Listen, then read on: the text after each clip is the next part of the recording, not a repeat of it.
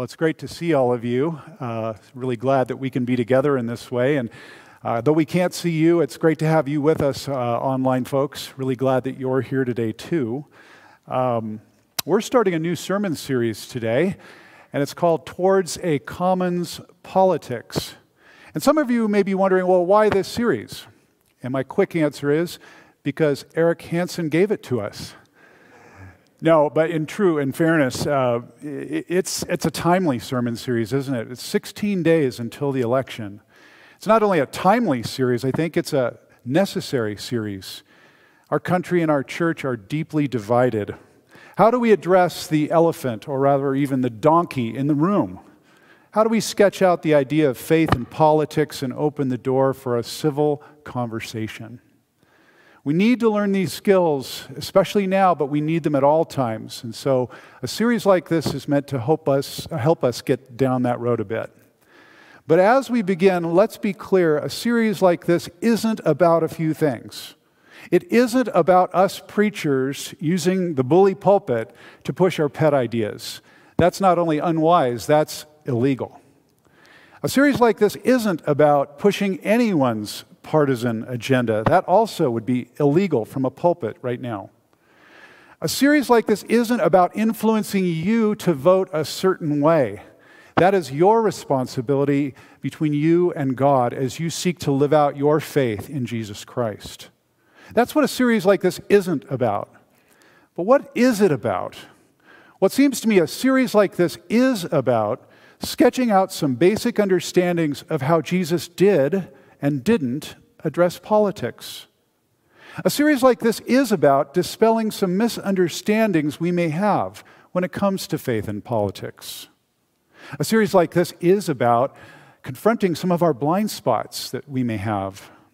Above all, a series like this is meant to help us integrate our faith into every realm of our lives, including our politics. Well, I want to be honest with you. There are three subjects that I think, as a preacher, I hesitate to preach on, and you, as a congregation, may struggle to listen to. There are three main areas. I wonder if you could guess them. But they go like this: money, sex, and power, especially the power of politics. Never in any other subjects do I see a congregation get quiet like that, until after the sermon and it's time to write an email. So I don't know about you, but I come to a series like this needing a lot of prayer. So let's begin in prayer, shall we? Our Lord, we thank you that your word addresses all aspects of our lives. We're thankful that you long to grow us in Jesus Christ. And we offer ourselves, we offer this sermon, we offer this time together now, that your Spirit may grow us and teach us. For Jesus' sake, amen. Well, our two scriptures today show us two challenges facing the church: the challenge of holiness and the challenge of mission. First, the challenge of holiness. Our first reading is from Paul's second letter to the Corinthians, chapter 6. And in it, he does the most interesting thing. He's teaching them in a certain way, and then all of a sudden he interrupts his train of thought, and he has this sort of non sequitur. And the non sequitur is meant, we think, to educate Christians on not blending too closely with the unbelieving world. Let's read it together. 2 Corinthians 6, beginning at verse 14. Here Paul writes, and this is the challenge of holiness: "Do not be yoked together with unbelievers. For what do righteousness and wickedness have in common? Or what fellowship can light have with darkness? What harmony is there between Christ and Belial? Or what does a believer have in common with an unbeliever? What agreement is there between the temple of God and idols? For we are the temple of the living God. As God has said, I will live with them and walk among them, and I will be their God, and they will be my people. Therefore, come out from them and be separate, says the Lord. Touch no unclean thing, and I will receive you." This is the challenge of holiness. Our next text, however, highlights the opposite challenge, which is the challenge of mission. Jesus is speaking in the Sermon on the Mount, calling the church, his people, to be salt and light. Let's listen to this word. Jesus says, "You are the salt of the earth. But if the salt loses its saltiness, how can it be made salty again? It is no longer good for anything except to be thrown out and trampled underfoot. You are the light of the world. A town built on a hill cannot be hidden. Neither do people light a lamp and put it under a bowl. Instead, they put it on its stand, and it gives light to everyone in the house. In the same way, let your light shine before others, that they may see your good deeds and glorify your Father in heaven." Friends, this is the challenge of mission, engaging our world, not running from it, engaging our world with the life-changing elements of the gospel, being salt and light. Friends, this is the word of our Lord. Thanks be to God. You read your Bible or you study a bit of church history, and you learn that God's people, whether Israel or the church, have always struggled in this tension between holiness and mission. On the one side is holiness.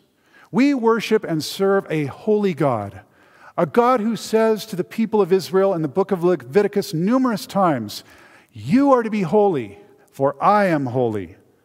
Israel was not to mix intimately with the pagan world around it. Doing so would dilute their commitment and corrupt their character. Time after time in the Old Testament, when Israel mixed too closely with their pagan neighbors, they forgot God. They lost their distinctiveness. They lost their mission. Holiness was key for God's people in worship and in lifestyle and in God's calling to be a light to the nations. But the temptation was this: to pull away from the world and no longer engage it in mission. And by the time of Jesus, a number of strands of Judaism had perfected this sort of holy withdrawal from the world. We think of the Pharisees, right? We think of the Essenes, the monastic community on the shores of the Dead Sea. They pulled away from the world, wanting to be uncontaminated by them. This is a temptation of escapism. Escapism. It's when following God makes you escape the world and its troubles just to preserve your holiness. And this tendency then pursued God's people through the New Testament and into the church today. As Christians, some of us don't want to mix with the world, to have any contact with its fallenness. It's easy for us to come to church and escape the world. We can argue that the church shouldn't mess with politics, that the church is where we come to get away from politics. Don't talk politics, some say in the church. Jesus isn't about politics, and neither is my faith. This is escapism. But an opposite temptation also faces God's people. It's not escapism, it's enmeshment. That's where we so blend with the world and its systems and its ideologies and its ways that we become indistinguishable from the world. We lose our distinctiveness as God's people. The unique life of Jesus in us gets lost. Enmeshment is where our Christianity has a color or a label. It's red or blue, conservative or progressive, donkey or elephant, right or left. These define us instead of Jesus and the kingdom of God. Enmeshment is the opposite of escapism, and both are deadly in the life of a Christian. The challenge we face is what I would call the holiness two-step. The holiness two-step. It's how we seek to be in the world, but not of the world. Do you know what I mean? It's where we strike the right balance, being in the public square, witnessing for Christ, being salt and light, keeping our distinctiveness without isolating into holy huddles. Do you follow me? Holiness has its place, always. But the temptation for us is to become holier than thou. Or if some have said, to become so heavenly minded that we are no earthly good. And Jesus challenged us in the Sermon on the Mount. He called us to be salt, penetrating the world, bringing healing and wholeness and health. He called us to be light, illuminating the darkness of the world and its injustices and its unrighteousness. We need to remain salty. We need to remain bright in our witness. And mission moves us out of the holy huddle To use an old book title by Becky Pippert, we're to come out of the salt shaker and into the world. And our challenge is always how to be in the world but not of the world, to be salt and light and not lose our saltiness or let our light dim. So we need to shun escapism, shun enmeshment, and pursue something else, thoughtful engagement. And we can begin this thoughtful engagement by asking a few questions. And here I am indebted to an old mentor of mine, Dr. John Stott. John Stott, as many of you know, was a leading British evangelical. He died not too long ago. Stott was second only, really, to Billy Graham in the world of English-speaking Christianity. Wonderful man. I got to know him a while ago. I'll tell you more about that in a bit. But he wrote this book called Issues Facing Christians Today, and I commend it to you. It's still available. You can get this book, Issues Facing Christians Today. And the first question that John Stott encourages us to ask is this: was Jesus political? Was Jesus political? And it all depends on your definition of politics. In a narrow sense, was Jesus political? The answer is no. Politics, narrowly defined, is the science of government. It's concerned with developing and adopting specific policies based on philosophical convictions that are made into law. Let's be clear. Jesus never formed a political party. Jesus never adopted or advocated for a specific program. He never organized a political protest. And he resisted those who were trying to push him to become a political Messiah. In a narrow sense, Jesus was not political. But in a broad sense, was Jesus political? Oh, yes, you bet. He was political because politics is based on a Greek word, polis, which means city, and polites, which means citizens. Politics, broadly defined, is about living together as citizens in a city. It has to do with how we conduct ourselves in all walks of life. Stott says, in the other broader sense of the word political, Jesus' whole ministry was political. Let that sink in. Jesus shared all aspects of our human community, and the kingdom of God that Jesus preached inaugurated and developed a whole new way of engaging the world and living in it. Think for a minute about our Christian confession. Jesus is Lord. It's the gateway to becoming a Christian. Jesus is Lord. Do you know that that's a political statement? It is, because in the first century, in the Roman Empire, Roman subjects were forced to confess, Caesar is Lord. Caesar runs our lives. Caesar should determine all that we do as human beings.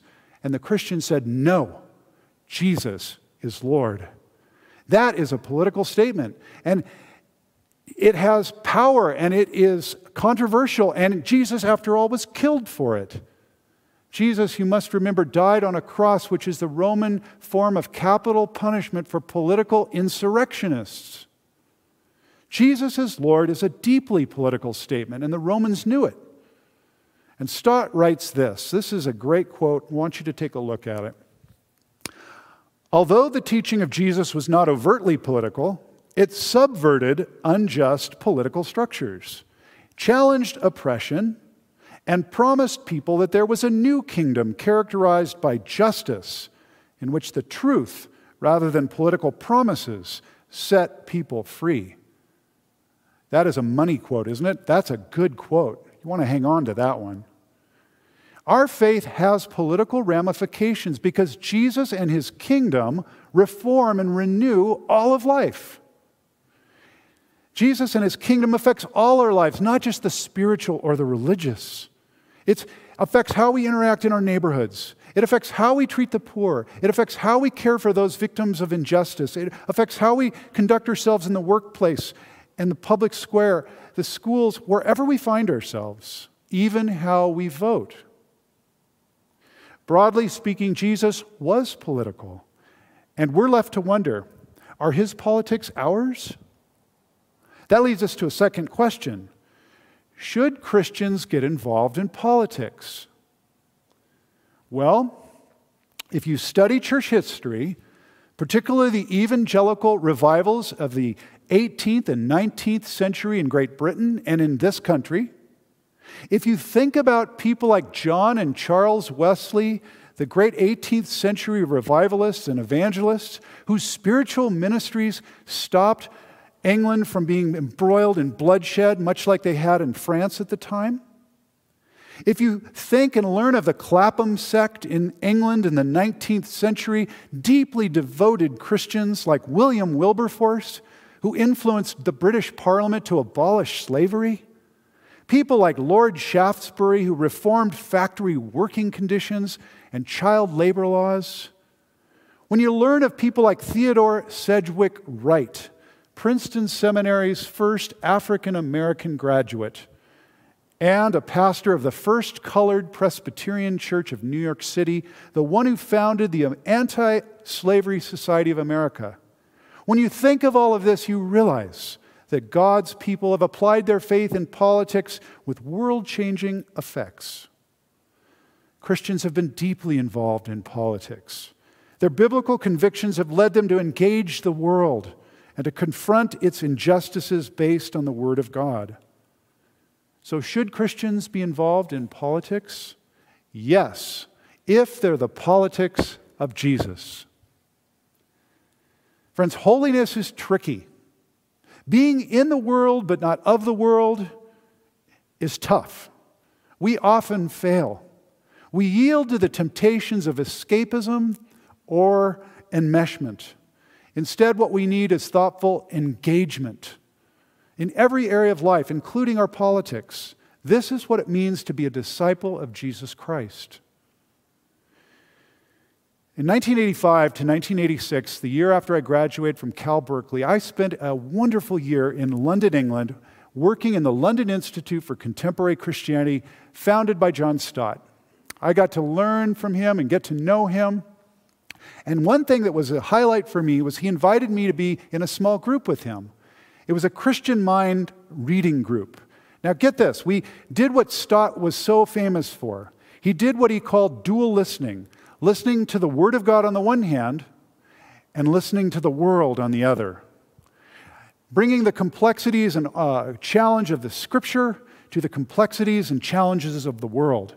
And in our Christian Mind reading group, we not only read theological works, we read best-selling novels, we went to plays, we watched movies, and then we would get together and we'd discuss these from a Christian vantage point. And the goal was to develop a Christian mind that thought uniquely about these things and refused to descend into categories of left and right. Friends, we need to develop the mind of Jesus Christ more now than ever. Not to descend into political platitudes or proof-texting Bible quotes. We need to go deeper, be more thoughtful, so that when we engage distinctively as Christians with the mind of Jesus Christ. And so let us focus on Jesus, immerse ourselves in His life, His example, His teaching in the Gospels. And we need to know enough of church history to know that no political group ever has a monopoly on the truth of Jesus and the truth of the kingdom of God. We need to do these things and we need to pray. Many of you, I know, have approached me about wanting and urging all of us to pray. Well, we want to make sure you know that on November 3rd, Election Day, we will be having an online virtual prayer vigil. And I urge all of you who are listening to be a participant in that, praying for our nation, praying for people, praying for all these things. Let me pray briefly, and then we'll continue in worship, and Dave will pray more deeply for us. Let's pray together. Lord, we thank you for who you are, that you are with us, that you are risen, and that your truth has the power to change lives. And we pray that you would continue your good work of changing us to be more and more faithful disciples. Lord, hear our prayer. We ask this in Jesus' name. Amen.